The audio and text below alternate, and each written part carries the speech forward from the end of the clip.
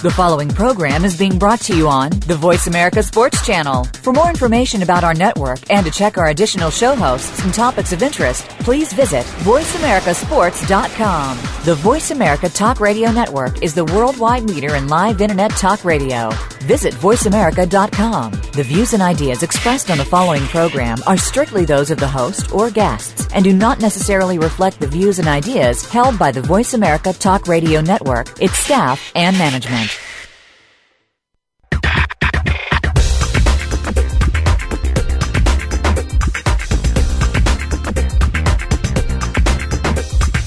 It's time to talk from the inside of sports. It's time for G. Cobb in the House with Gary Cobb and co-host Micah Warren. We'll talk to and about players, front office personnel, agents, and the newsmakers in and around sports. Now, here are your hosts, G. Cobb and Micah Warren. What's happening, everybody? Welcome to another edition of G. Cobb in the House. And I hope G bought plenty of beer and food because he's got a full house this evening. It's me. We got G. Cobb on here, Jason Ashworth, Bob Cunningham, and Haran Knight all joining us. What's happening, everybody? How you doing? I'm going.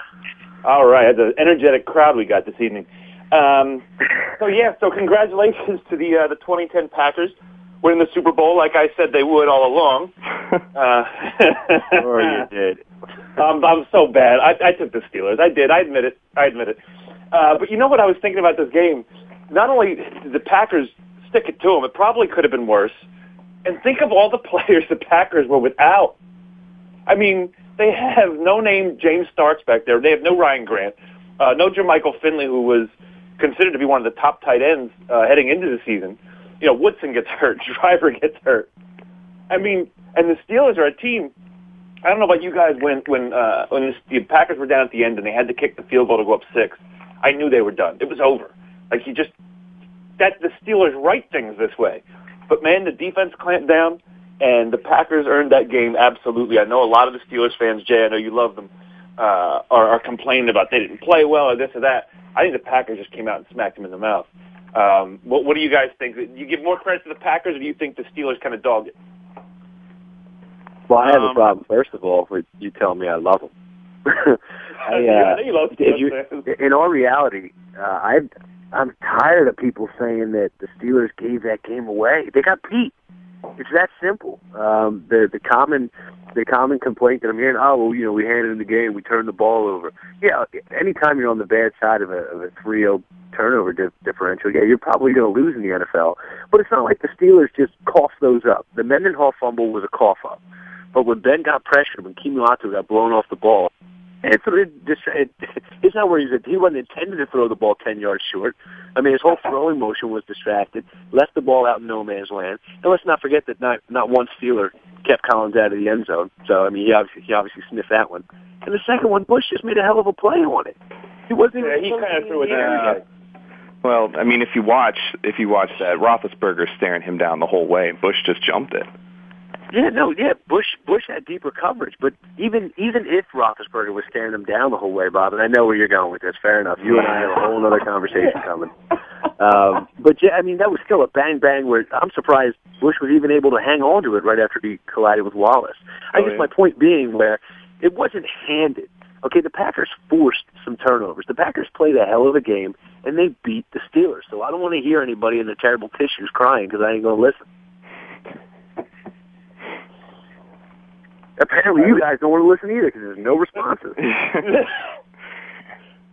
What do you think about the game? The Packers definitely earned it, and they definitely forced those turnovers. You can point out like 3 turnovers turned into 21 points, but especially their last 2 turnovers, those were forced turnovers, especially that second interception.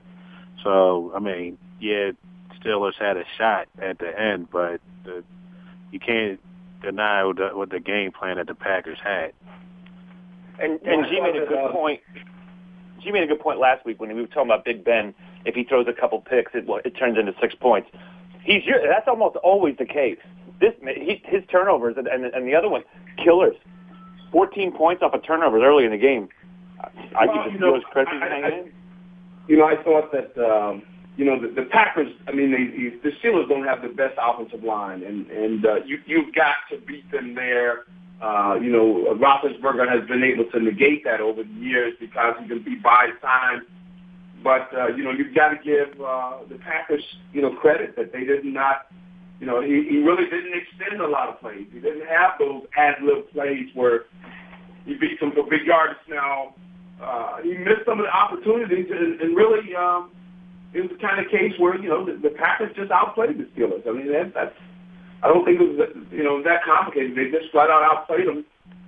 The opportunities that the Steelers had, they didn't take advantage of, whereas, clearly Rodgers was much better than Roethlisberger in that game, just flat out much better. I mean, he got the ball to his guys. They dropped some of them, but, Ben missed some opportunities.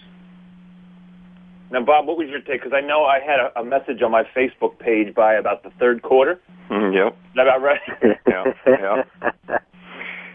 Yeah, I mean, I just thought watching the game, you heard it during media day. They asked Matthews, what are you going to do with Roethlisberger?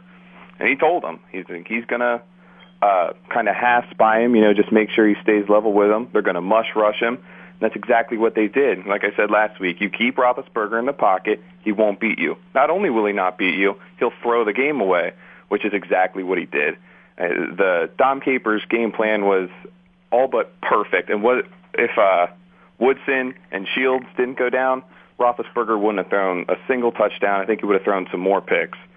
Even that decimated defense, they couldn't come back because Roethlisberger had already thrown the game away. All right, hold on. He almost brought him back. He almost brought him back, though, Bob.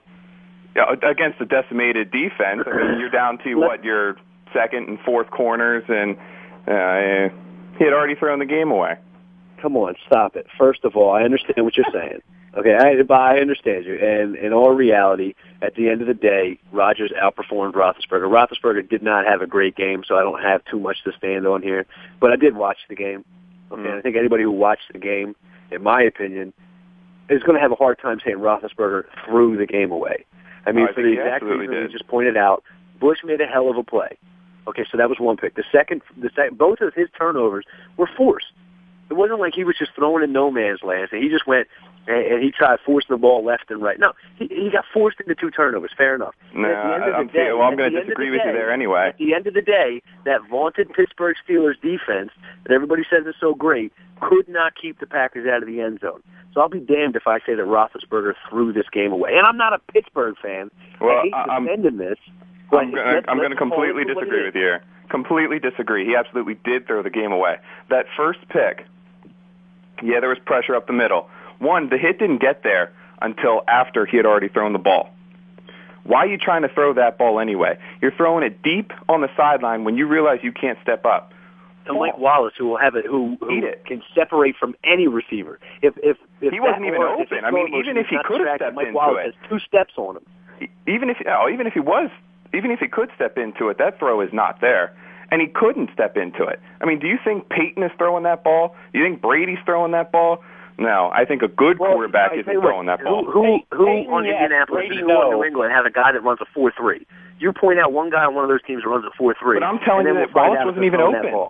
I mean, even if he had all day, Wallace isn't open there. I understand giving a guy like that a chance, but he wasn't open. Look, the bigger problem was that he kind of looked that way to begin with, and then threw it. Yeah, he allowed Collins to come over right into that spot.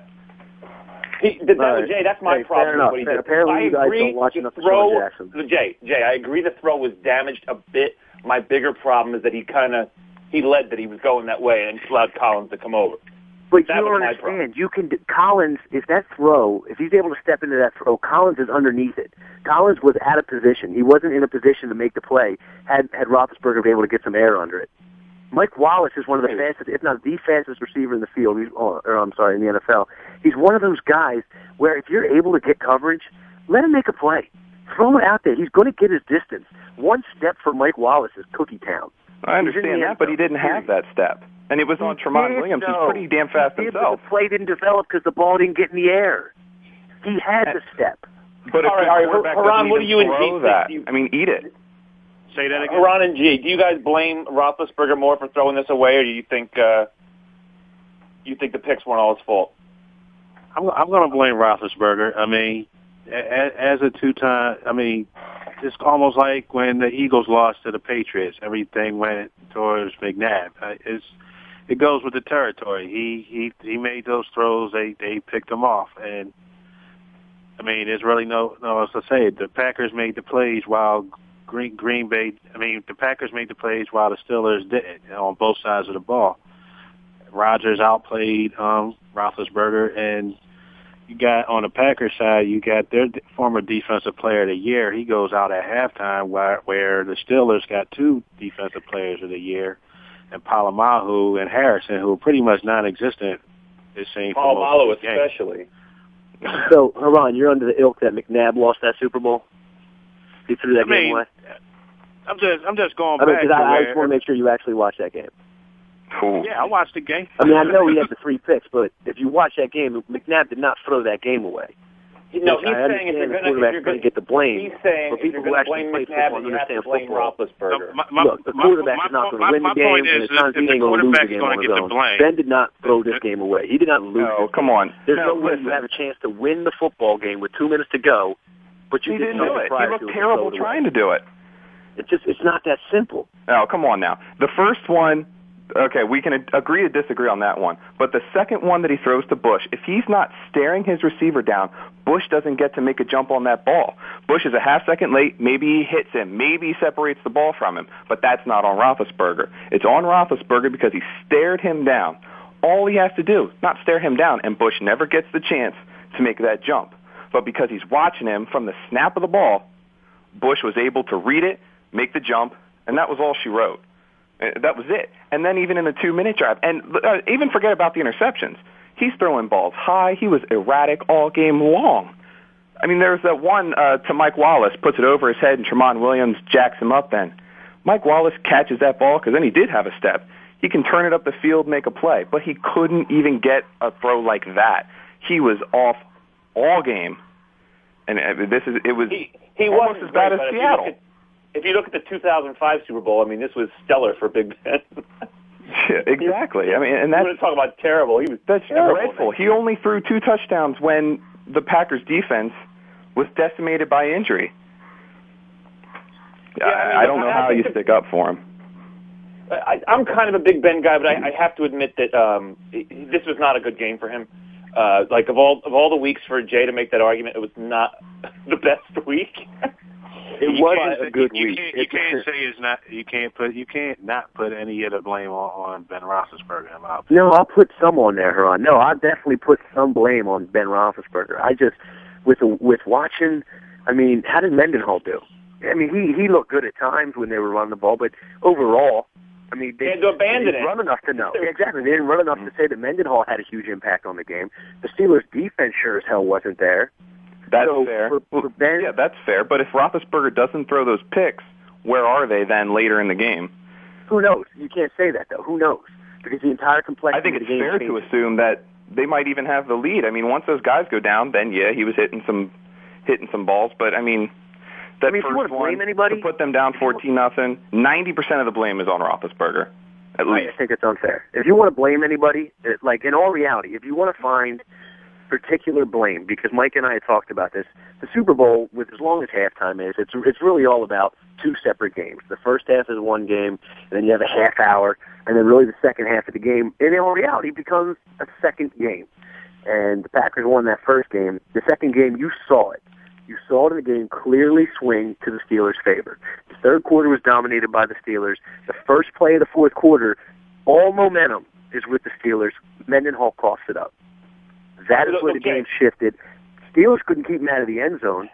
So if I'm going to sit here and say, okay, where did I think this game got lost?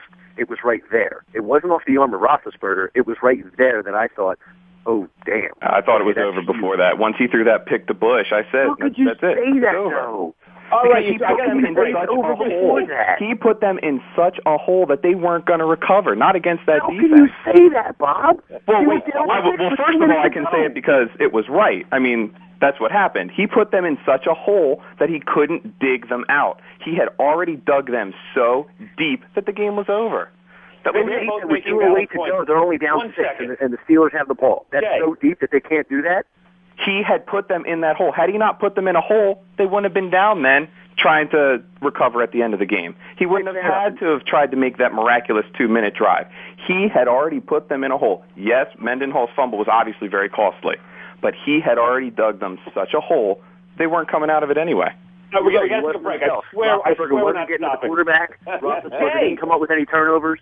2 minutes, Jay. I got to take a break. We will come right back with more of this, with us watching you guys on the other side of G. Cobb in the house.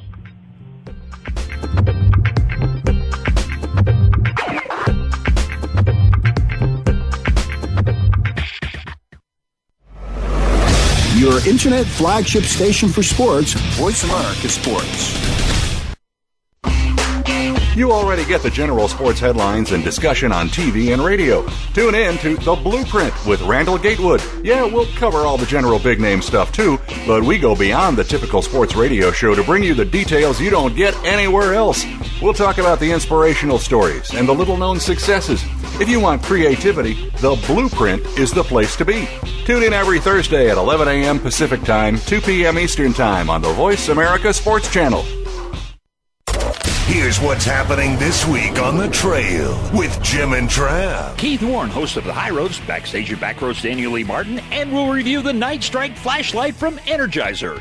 And we'll be headed down the trail with a guy that ice fishes in his above-ground pool and catches something. We're talking about those guys from Vanderbilt's, your work boot center, Wednesdays at 1 Pacific on the Voice America Sports Channel. I'm Jim Ferguson. I'll see you on the trail.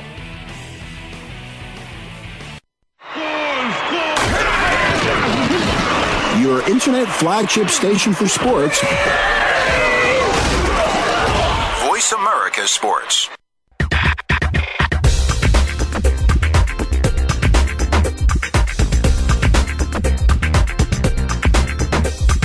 You're joined up with G. Cobb in the House, featuring Gary Cobb and co-host Micah Warren. You want to get in on the conversation? Call in now. It's toll-free. 1-888-346-9144. That's 1-888-346-9144. Or send an email to garycobb@aol.com. Remember, 2 R's and 2 B's in that name. Now back to G. Cobb in the House. All right, you guys, we are back, and it really hasn't stopped during the commercial break. I thought we were just going to keep going, and, whenever we got back, just pick up where we left off.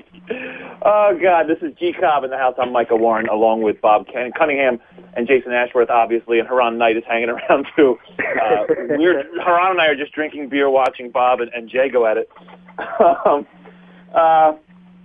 So I guess it comes back to the question of, and I think we're all pretty much on the same page here, is when I don't think we have anybody here on the show tonight that says Dan Marino didn't win it or Jim Kelly didn't win it, like quarterbacks do and don't. I mean, I look at it for myself, and I know Jay feels this way even if he gets his message confused sometimes. The teams win Super Bowls, not quarterbacks. I can't say a quarterback won this. So, but G had made a good point before. Well, if you're going to give Ben credit for the first Super Bowl, they really won in spite of him, then you have to give him the blame here. I don't look at things like that, and I think that's the point Jay is trying to make. Am I close, Jay? Yeah, that's exactly like. Okay. When I look at quarterbacks, at the end of the day, I'm not saying a quarterback won it or didn't win it, because I don't think that any quarterback will win you a game. I don't think any quarterback. Well, I guess a quarterback can lose you a game per se, but at the end of the day, it's a team game. Okay, had the Steelers defense stepped up, had Ben Roethlisberger been able to go on a 2-minute drive, then it doesn't matter what Aaron Rodgers did. He's not your MVP. Well, you know what's funny is for a 2-minute drive, he had a hell of a game. But Haran said something before. It almost like for Steelers fans are going to look back at this game kind of the way the Eagles look back at their Super Bowl. Some people are blaming it on McNabb, but you're ignoring 3 touchdowns and 357 yards. And really 2 picks, because the third one didn't matter. The game was over at that point. But you can do the same thing. You can look at it, well, if you didn't let Corey Dillon run those screens all over you to start the second half. If Richard Seymour didn't own Hank Fraley, if Westbrook had an ounce of ground to run on. I mean, you can look at tons of things. Mm. And that's what I try to do. Smith didn't fumble in field goal territory. Yeah, there you go, Haran. How about that one? That's exactly my point. There's a million things you can point out to why a team wins and why a team loses. So it's just hard for me in this situation to say I got to put it on Ben, because I don't necessarily put all the wins on Ben. At the end of the day, he has the hardware, and the way quarterbacks are judged, unfortunately, I mean, that's how you judge them, based on the hardware, whether we like it or not. But at the end of the day, it's hard for me to say, hey, Ben, you're the reason this game was over. When you had a shot 2 minutes to go, you had the ball with the chance to win the Super Bowl, it's hard for me. It's just hard for me to say you threw it away prior to then. Well, I did say this too on Super Bowl Sunday and even this week. Ultimately, I look at what was the biggest problem. They got down by too much too early. I mean, if you want to put that on Big Ben, fine. If you don't, fine. The bottom line is they got down way too much, way too early, and that was it. You can look at the Mendenhall fumble. Yep, that contributed to it. You can look at the fact that the turnovers led directly to points, but that early in the game, you get down like that. Bob said it before. Now you got to dig yourself out of a hole, and sometimes it's just too big of a hole to dig yourself out of. And Jay said, the tale of two games. Do you make the adjustments at halftime? It looked like the Steelers did, and they wound up losing by 6. If Ben doesn't throw that ridiculous ball to Nick Collins, they're not down. They're ahead. He gave them 7 points. If he doesn't throw the interception to Bush, I mean, it was too early. Like you said, it was too much too early. He dug them in such a deep hole. They weren't going to dig themselves out. Like I said, even Charles Woodson breaks his collarbone. Sam Shields goes down. I mean, they're just decimated in the secondary, and still nothing. And I mean, you don't find it a little odd that last week I said, mirror him, mush rush him, keep him in the pocket, he will throw the game away. That's exactly what happened. I mean, it's not a secret. That's how you stop Big Ben. Okay, then just can you help me understand this then? So, how the heck is this dude 10-2 in the playoffs then? If it's that simple, then how? Because teams have tried that. Teams have taken that approach before, and he's beaten them. And that's why I'm a little hesitant to say, oh, that's all you got to do. Because teams will allow him. You saw it when the Packers overrushed. He could step up. He could make a play. He could run. Other teams allowed him to do that one too many times. And look, like I said last week, I'm not saying Ben is a bad quarterback. The guy's a playmaker. If you allow him to make plays, he will do it. The Packers didn't allow him to make plays, and he didn't step up when he had to. That's so, fair. I mean, I'm not putting it 100% on Ben, but I am saying it's like 90% because he put them in such a hole that they could not dig themselves out of. The reason why he's 10-2 is because Ben's not a guy that I would say carries a team. He fits into the Steelers system. That's why the past 2 Super Bowls, the MVPs were the receivers, Santonio Holmes and Hines Ward. Hines Ward he's getting a little older, so it's kind of hard to rely on him to carry through. And Santonio Holmes isn't there anymore.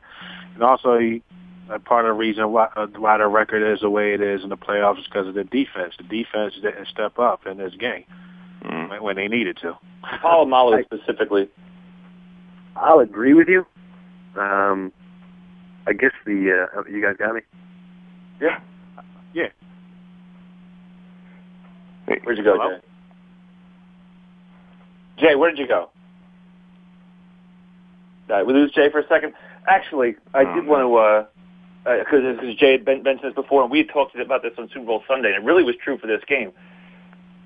This is what I don't get, and this is one of the reasons I don't really care for the Super Bowl. The first reason I hate it is because it's the last day of football that I'm going to have for a while, so it's kind of just like, when the game's over, it's over, and there's nothing for a while. But you play games all damn year a certain way.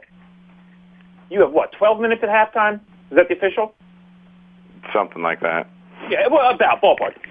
Right. Every game.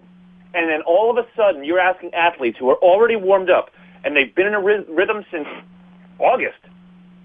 Yep. And now you're going to say a half hour? Yeah. How does that not divide into two? What's that? So we can watch the Black Eyed Peas. And listen No, to anybody. completely Even when they had the destroyed Rolling Sweet Stones, Child I didn't care. And the Black Eyed Peas were whatever. I mean, I felt a little bad for Slash, but such a huge Slash fan, and I was like... I felt bad for the song. She destroyed it. The biggest mistake, and let's discuss this. The biggest mistake anyone can make when covering a Guns N' Roses song is to attempt to sound like Axl. You will not do it. You can't do it. Absolutely. It just comes out sounding bad. And she tried to sound like Axl.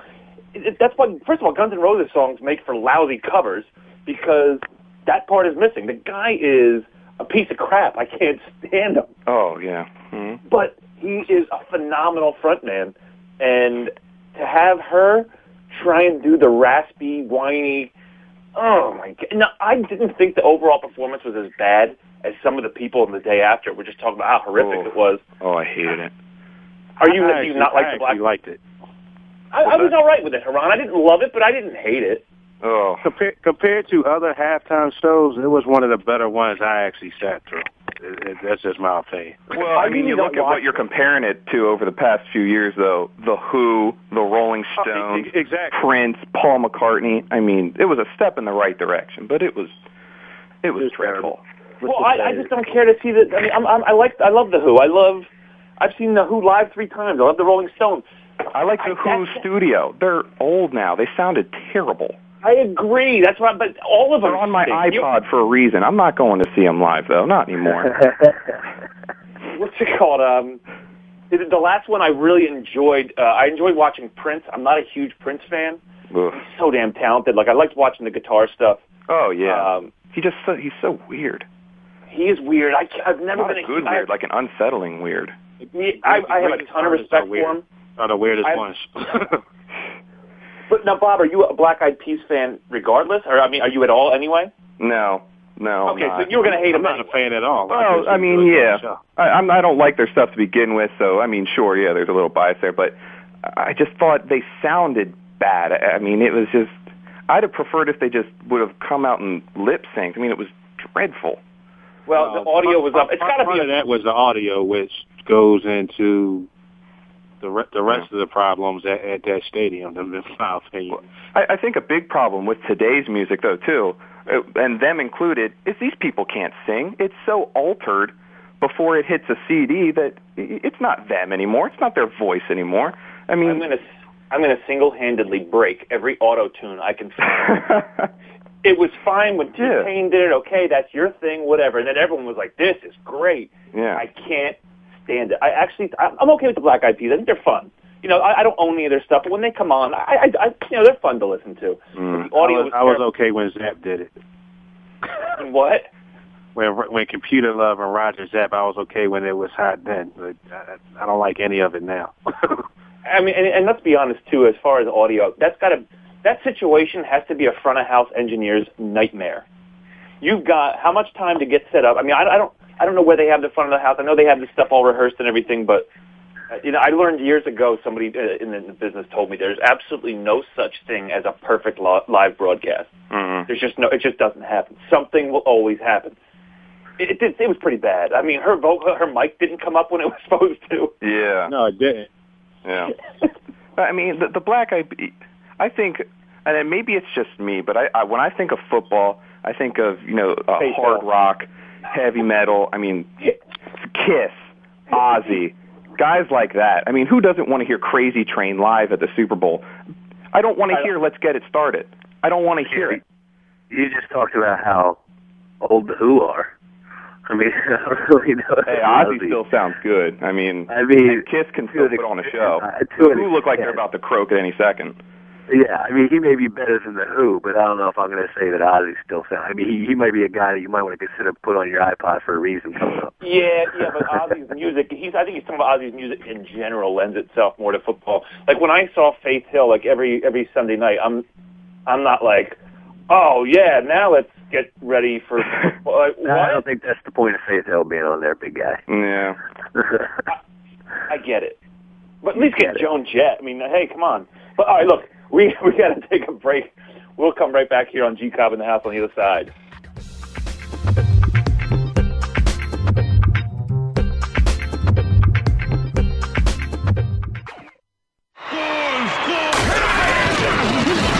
Your internet flagship station for sports. Voice America Sports.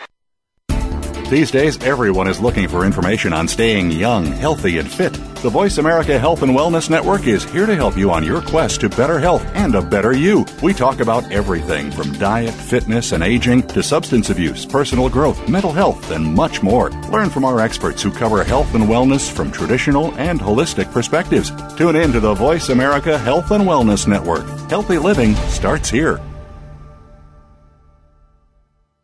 Red 79. you ready for an old school in-your-face discussion of professional, college, and high school football? Tune in for talk on a variety of football-related topics on the program From Under the Helmet with your hosts, Derek Gennard and the coach, Al Gross. You will hear the week's headlines and straight talk from the hosts and their weekly guests that are personal and provocative. From Under the Helmet is broadcast every Monday at 5 p.m. Pacific, 8 p.m. Eastern on the Voice America Sports Channel.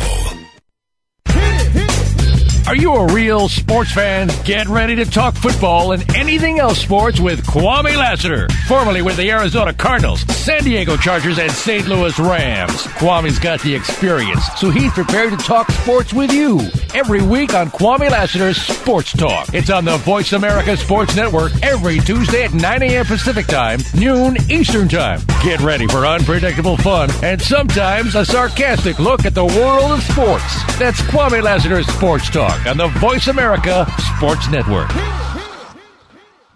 The fans now have a voice to speak their mind. No holds barred. They need to bench his ass and then move on. I just think that the coach made a mistake. All crazy. NFL, MLB, NBA, NHL. Speak up or forever hold your mouth. We ain't playing around here. Voice America Sports.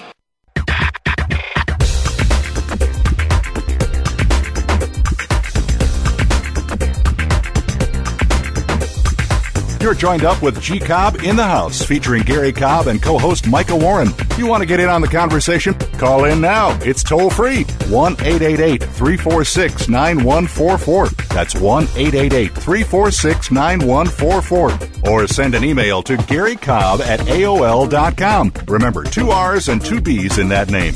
Now back to G. Cobb in the House. All right, we're back here on a very spirited edition of G. Cobb in the House. I'm Michael Warren, along with Haran Knight, Jason Ashworth, and Bob Cunningham. And I mix your names up in different orders so no one gets a big head over here. But we talked about the Super Bowl, and the Eagles made a signing here. We'll bring it back to the Birds here. And I have a problem with this signing, and I'll tell you why. They signed, was it Philip Hunt? Is his first name? Yeah, Philip Hunt, yes. Okay, so they signed this guy. They're not the only team interested. I don't have a problem that they signed this guy. There was a bunch of other. I think the Texans were really interested in somebody else. And he was the leading sack. He was a sack leader in the CFL last year. So I guess the Eagles are looking for their Cameron Wake. But I have a big problem with this signing. I'm going to tell you why. I'm probably like everybody else. I didn't know much about him because I don't know if you guys watch a ton of CFL, but I do not. Mm-hmm. So I'm reading like a breakdown of what he is, and everyone said, well, yeah, most had him projected as a linebacker in the NFL and outside. And I wanted to smash my computer. I know people have problems with Andy Reid. He doesn't run the ball enough. He wastes his timeouts. He's stubborn. Those things don't irritate me that much. The one thing that is really just I can't stand anymore. I can't stand the tweeners. I can't stand the playing guys out of position. I'm tired of it. We talked about this last week. Well, you draft Gokong, who is an undersized guy, but he had 22 and a half sacks. That's his thing. He is a pass rusher. Oh, well, we're going to stand him up and make him cover the tight end. I'm so sick of it. This is another tweener. Here's the thing with this guy. He's 6 foot, 248 pounds. I think in the CFL he was playing in a 3-4 defense. When he was undrafted, he got signed by Cleveland, which is another 3-4 defense. He compared him to Cameron Wake, who came from the CFL because of what he did in Miami, who plays a 3-4 defense.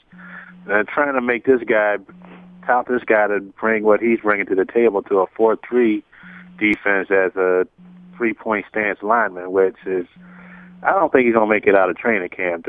So it really doesn't make that much of a difference to me. It's just another signing just to make the news at this point. But it's the idea. It's the thought process. I'm trying to think of the right word I want. Their whole plan for these guys. Yeah, they're promoting this guy like he's going to be the next Hugh Douglas, which is laughable. But yeah, 16 sacks in the 3. I mean, when it comes down to it, he's still an undrafted free agent who couldn't make it on the Cleveland Browns, who run the type of defense he's actually used to. So I don't know what they think he's going to bring to the Eagles. Well, the thing I'll say about this is it's kind of a no-risk thing. You get the CFL sack leader in there, you bring him in, you don't pay him a whole lot. So you got to cut him, you got to cut him. I mean, I think it was the same thing as bringing in that Mallet last year, and someone was talking about, what a bust he was. Who cares? He spent most of his time on the practice squad. They didn't spend a lot of money on him. And I was actually reading they're going to keep him at the end, and that Washburn's going to work with him. So, I mean, who knows? He's really undersized, but maybe it's something Washburn can do something with. And maybe, he comes in, you stack 20 pounds on him during the off-season, if there is an off-season, and, maybe he can be something. But that's asking a lot, though, just put on 20 pounds. Well, yeah, I mean, you know what I'm saying. I mean, it's a no-risk kind of thing. If he's got some upside, you stick him on the practice squad, or, put him on the Phantom IR like they love to do, and, just see. If not, you cut him loose. No harm, no foul. And I like that they're actually going to keep him at the end and not try to, because my first thought was, here's another Sam. They're going to make him a safety. That's true. Yeah. It's not against this kid. It's not this signing. It's this approach. Mm-hmm. At what point are we done with the undersized guys? I mean, everybody's undersized. Oh, they get upfield. No, they don't. So now they're undersized and they don't get upfield. Well, I think this year they're going to get upfield. I think a lot of it, too, was McDermott's scheme, and I've been on record several times. I hate McDermott, everything he ever did. But like even in high school? Yeah, I mean, I followed his career since he was in midget, and I can't stand him. I think with Washburn, you are going to see those guys who are actually getting up the field and going after. So, I mean, maybe. But like I said, if not, if he doesn't work out, you cut him loose and forget he was ever on the team. I wonder to what extent. I'm kind of curious with just kind of what you just said, and I don't necessarily disagree with you at all, Bob. But to be honest with you, I find it hard to believe that something as simple as a coaching change is going to allow these guys to get up the field. It'll help. Well, I think when you have a coaching change everywhere. What's that? Well, you have a coaching change everywhere, so you're going to have a completely different kind of philosophy. You got Washburn coming in, and Castillo's already said he's going to let Washburn do pretty much whatever the hell he wants to do. Yeah. Well, which he kind of needs to do, because I don't know what Juan Castillo is really going to. I mean, you really think Juan Castillo is going to rein in Washburn? I mean, well, I don't think he wants to, and I think it would be a mistake to try to. So exactly. Well, it's a benefit for Castillo to have Washburn, because he doesn't have to worry about the defensive line. He can kind of focus on some other areas. Mm-hmm. But that said, I guess the point I was getting at is, I mean, we all know the coach that Washburn is and the upgrade that he is on the defensive line. But to some degree, to some extent, it's got to be a personnel change to simply just get up the field. Like Washburn's able to do so much. Well, McDermott had the defensive lineman. McDermott had the defensive lineman playing run first. See if they're running the ball first. That half step, then go. So I think they're not going to have to worry about that, and it's just going to be that quick. How quick can you get off the ball, dip your shoulder, and get back there, rather than having to worry about the run. The thing that does bring up a problem, though, is the linebackers again. That's what I was going to bring up. Yeah, because with that kind of defense, you better have some playmakers. And well, we're going to know this time next year. We're going to know the answer. I mean, because you're going to know after the first game. Yeah. You're going to know after the first game. Once they let the hounds loose, you're going to find out. I don't know if you're going to know in the first game, though, Jay. Okay, they may not make the change, but we're going to have a damn good idea. Because if they let those hounds loose, and then our linebackers can't start shedding blocks and can't make any plays, well, then maybe some things are going to have to change on that defensive line to where, you know what, maybe we do have to sit here and think run first, because we don't have the guys big enough behind us to stand up and make plays. Yeah. Well, you're talking about the linebacker. Oh, yeah, I was talking about the defensive line. But I mean, I think they're directly tied in. I don't think you can look at this and say, oh, yep, defensive linemen, you guys are right here in your own little circle, and then our linebackers, you're your own group. It's one unit, and it's defensive line. It's just they can pass first, rush the quarterback, but the linebackers can't hold up. I mean, that's a problem. You're going to have to change what you do up front. Everything goes in layers. You get pressure on the quarterback. Well, that final layer, the safeties and corners, they look pretty damn good. Odds are they're Pro Bowlers because they keep everybody on an island. Well, no, it's all about the pressure you get on the quarterback. You get pressure on the quarterback, those two other layers look great. And I really think next year, because Andy likes to tweak like one thing a year. There's usually a big problem, and he'll fix it but not the whole thing. So this year we addressed the D-line, but next year we're going to realize, boy, the D-line got a lot better. But those we are going to have to find some talent. I mean, they still have. I don't like these linebackers at all, and I know, and we all do it. It's like we try and justify. I'm like, oh, Keem Jordan, no, he's all right. Most of the folk, oh, he was better. Yeah. They're still not good enough. I don't mind Chaney. I don't think I mind Chaney as much as you do. Oh, I think I'm falling in love with Chaney. I think I like I'm not the only one. Good. I'm not the only one. I like Chaney. I do, but he's a 7th-round rookie. You don't know what you have in him. Oh, but man, just the. I like the guys, but I don't think they're the type that you can sit here and say this is the future of the team. I mean, there's still room there for improvement there. There is, but I think I'll improve. I'll improve the Sam. I'm okay with Chaney in the middle. I'm okay going in week 1 if Chaney wants to play that middle. Now, if you want to try and push Bradley outside and see if that works to get him on the field at the same time, that's where he belongs. Yeah, no, and I'm okay with that. Okay, that's where he's got to do it. I mean, he's got to be able to do it. You know, it may be where it belongs. He's got to do it. I guess what I'm saying is I'm okay with when we're looking at that linebacker position. I just feel okay. I feel comfortable heading into the season with Chaney as my middle linebacker. I do. I'm with you 100%. All right, now I think Haran and I are together on this too. But wouldn't you, Bob and Jay, don't you agree that maybe they just have put out such crappy linebacker play that we see one guy who's somewhat competent and we go, oh, this guy's the best. Yes.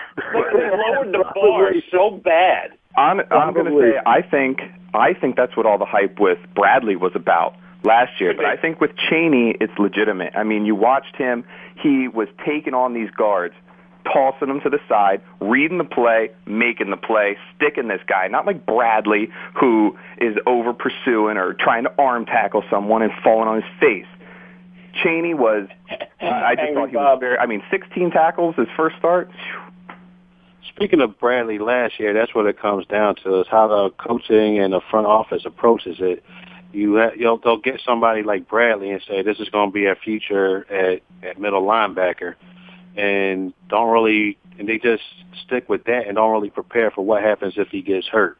And they just see, we got a cheap way of. We told you we can find a star in this way and not have to pay a lot of money for it. Next thing you know, they have no backup plan and no depth. And that's where the bigger problem comes. They need to address like the talent and make sure there's as much competition as possible. But pretty much the way they did the wide receiver position last year. You're seeing they kept trying to stack it up and make as much competition as possible, even though you knew who the top 3 guys were going to be. Yeah. Right. I mean, can we all agree that linebackers should be what they target in the first round if there's a guy worth the spot? Yeah, I kind of wanted them to try to look at Sean Witherspoon. I'm not complaining about who they got, but I thought Sean Witherspoon was somebody they should have looked at last year. But we kind of all knew they weren't going to draft him. Mm. Yeah, that's the question, Bob. If you're asking me, should the Eagles target a linebacker in the first round, or if you're asking the question of that versus will the Eagles draft a linebacker in the first round, are two wildly different questions. Yeah. Oh, I'm fully aware. Yeah. I mean, Reed's never drafted one in the first round, so. 1979 was the 3rd pick, though. I mean, who do you take after Von Miller? What linebacker are you justifying at the 23rd spot that you're saying, yeah, that's the guy? Unfortunately, they're probably 2nd or 3rd rounders that you're going to have to take a reach on at 23. I mean, unless from now until draft day to where it kind of blowing the socks off. Because it's really what Von Miller did. Von Miller was a name, but I think the last couple months, in all reality, the Senior Bowl and past, the guy started blowing up on the scene. Yeah. I mean, now talking about him being a potential top 5 pick. That has Vernon written all over it. They could take their first and second round picks. They could take their first and second round picks and trade down to get like 9 fifth-round picks and spend it on a bunch of tweener linebackers and tell us they addressed the problem and then cut most of them in camp. Well, sarcasm noted. Does anyone know if we go into this draft with no CBA, how does that affect? Like, can you still trade the picks? Can you? I honestly have no idea how that will work. You could trade the picks. The only thing you can't move is the players. Okay, so move the picks around. Like they can Reed has use shown, like the 2012 picks. Reed has shown that if he sees a guy and he likes him, he'll trade up, and he doesn't care you're how right. far he has to trade up. So 95% of the time, it's not the guy we think he likes. true. Last year, I thought for sure it was Earl Thomas. Yeah. I already started writing the story. Jay pitched a fit in my living room, Bob. Believe me. I already started we gotta writing take the a break. story. I was like, Earl Thomas to the Eagles. I would love it, Bob. I was halfway done, and I threw my computer out the window. I didn't know what to do. All right, we're going to take a break. Jay, we will see you later. I'll see you in a little bit. We're going to take a break. We'll be back here with Bob and Haran on G Cobb in the house on VoiceAmericaSports.com.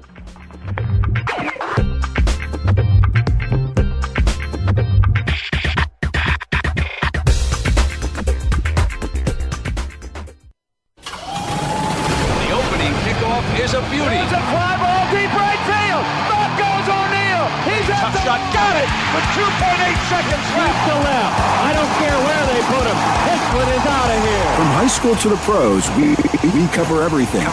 Let your voice be heard. Voice America Sports.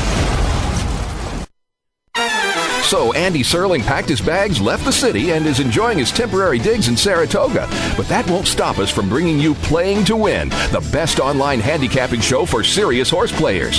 Catch Andy and his great lineup of guests every week throughout the month of August on location from the beautiful Saratoga Racecourse. He and his guests are some of the best in the biz. They bring you new insights to making money, and they tell it like it is. I'm 3-5-1 in this race, but the 3 is very much the one to beat. We're going to completely disagree on this race. I absolutely despise her, especially at 1-2. And it's anything but the same old horse racing show. This is a 9-horse field, but really there are 7 donkeys and 2 zebras. Playing to Win with Andy Serling, a show seriously committed to making more money at the game, but with a personality. This is a dunce cap horse for me. If this horse wins, next week I got the dunce cap on. YouBet.com's Playing to Win, presented by the Daily Racing Form. Look for it the day before big race days, mostly Fridays. Find a complete schedule in the Daily Racing Form or click on Playing to Win at YouBet.com.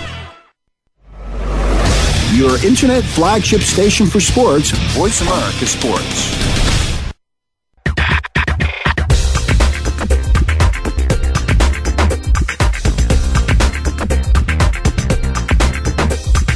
You're joined up with G Cobb in the house, featuring Gary Cobb and co-host Micah Warren. You want to get in on the conversation? Call in now. It's toll free. 1-888-346-9144. That's 1-888-346-9144. Or send an email to GaryCobb@AOL.com. Remember, 2 R's and 2 B's in that name.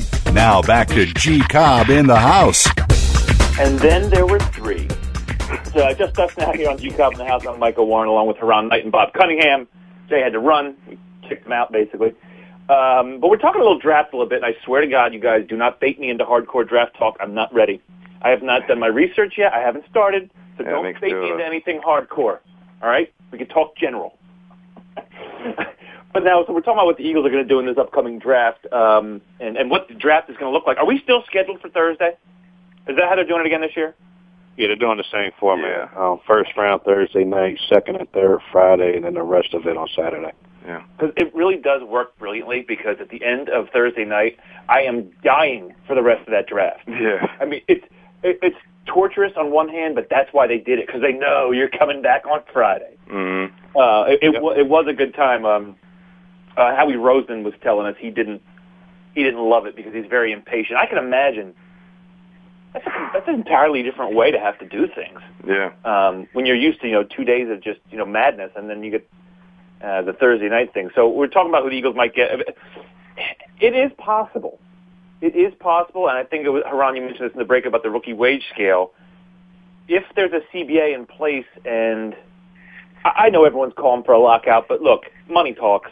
When it gets close and it's crunch time, both sides have a lot to lose by doing that. Yeah, I'm staying optimistic about it. I'm not listening to everybody's predictions. I'm going to stay optimistic and think they're going to get something done. If not by March 4th, definitely by the end of March, beginning of April, because it's just too much money on both sides.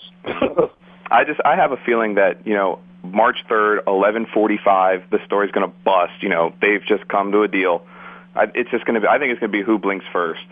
I think both sides are really freaking out right now. Deadlines make people work just that much harder.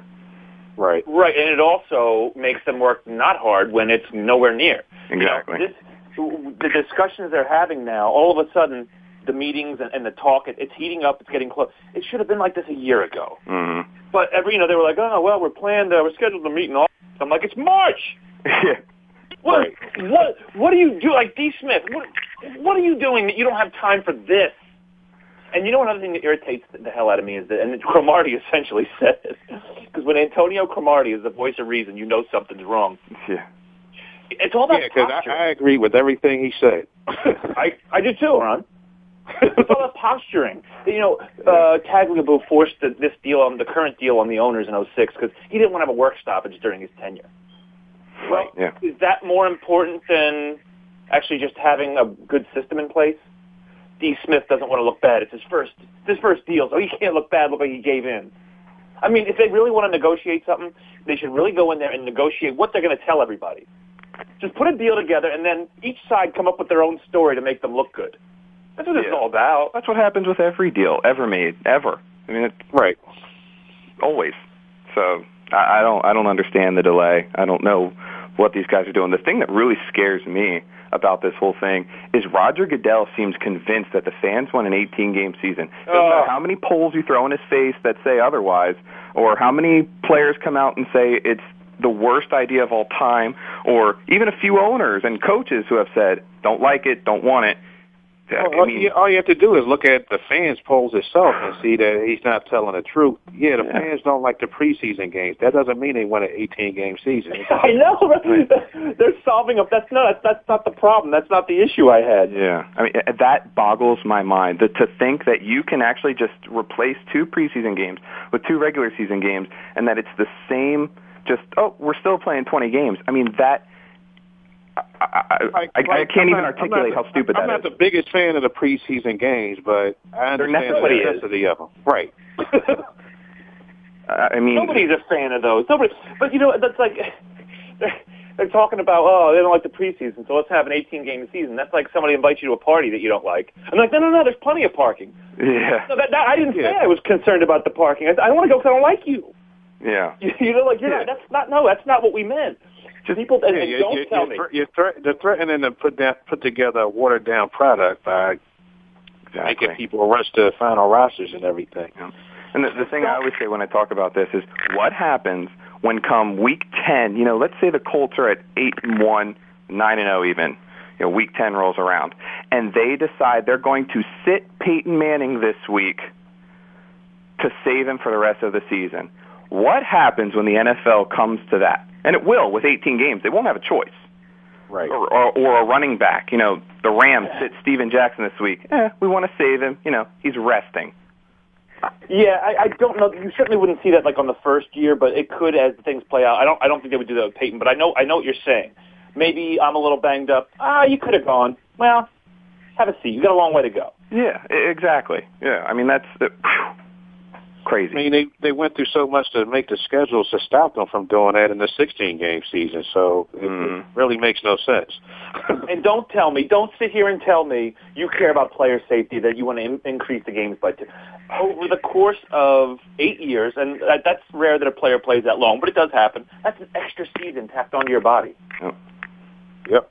Yeah. So you're going to sit here and tell me, we really care about the player safety, which if anyone believes that, you're an idiot. Do I think they want a bunch of guys getting paralyzed? No. But come on. The whole thing with the concussions and the fines, that's playing into the labor agreement too, because they're doing something they don't really care about. But the players, that's going to have to be something the players take as something they want. So that's one thing they don't get because they have to take that. I mean, that's just it's absolutely laughable. That the NFL can speak out of 2 sides of its mouth like this. We care about our players. Would you mind playing an extra 10 games? Yeah, where does it end? That's the other. Where does it end? Where's it stop? How long until they're saying, maybe 20 games? We'll just get rid of the preseason entirely. You know what else? You know what I really do hate about the 18-game schedule, aside from the fact that it's just abusive to players? What I really hate about it most is this is another complete set of records in the toilet. Yeah. Wow, I had 2,600 yards. Yeah, you had 2 extra games. Yeah, exactly. I threw 60 touchdown passes. Good for you. But it never gets cross-referenced. Like, they did only have 12 games back then. Yeah. It's so ridiculous. I mean, that's a whole other thing of records that you can throw out the window. And that probably means, once again, this group, less defensive players getting in. Because it's going to, I mean, look at the kind of the offenses that we have now. It's just pinball stats. Yep. Right. You know what I would do if I was D. Smith right now, and if I was serious? They come in, well, as soon as they say 18 games, like, we won 18 games, we want 14. Yeah, let's meet in the middle. We want 14. Let's meet in the middle at 16. Done. Great. Awesome. That's interesting, Bob, and I wonder what they would say. That the most likely thing would be like, all right, well, you're getting your pay slashed. You know, the salary cap just went much lower because you're not playing as much. Oh, and bluff them to the end. Be like, fine, that's fine. Less wear and tear on my body. I can play longer, be healthier. You care so much about my safety. 14 games it is. Sounds good. Let's move on. What's next? It's a very interesting point, Bob. Even they started at 12. Like, oh, we wanted 12 games. That's funny. We want 6. I mean, and they only play 6. Why do we have to play more? And you know what? They could get away with the 16-game season with the 4 preseason games a lot better if they weren't charging people full price. Yeah. You're not really full price of a little preseason game. Get lost. Crazy. That's terrible. So we'll see what happens with this. We are running up to the end now. But I want to thank you guys for joining me, Bob Cunningham and Haran Knight. Stay to the end. Absolutely. All right. So we'll do it all again next week. It'll be a big party, and everybody enjoy your weekend. Have fun. I'm Micah Warren, along with Haran Knight, Bob Cunningham. This is G. Cobb in the house. We'll see you next week. Time to break the huddle. We'll be back again next Friday at 4 p.m. Pacific, 7 p.m. Eastern for another edition of G. Cobb in the House with Gary Cobb and Micah Warren. Have a great weekend, and we'll see you again soon.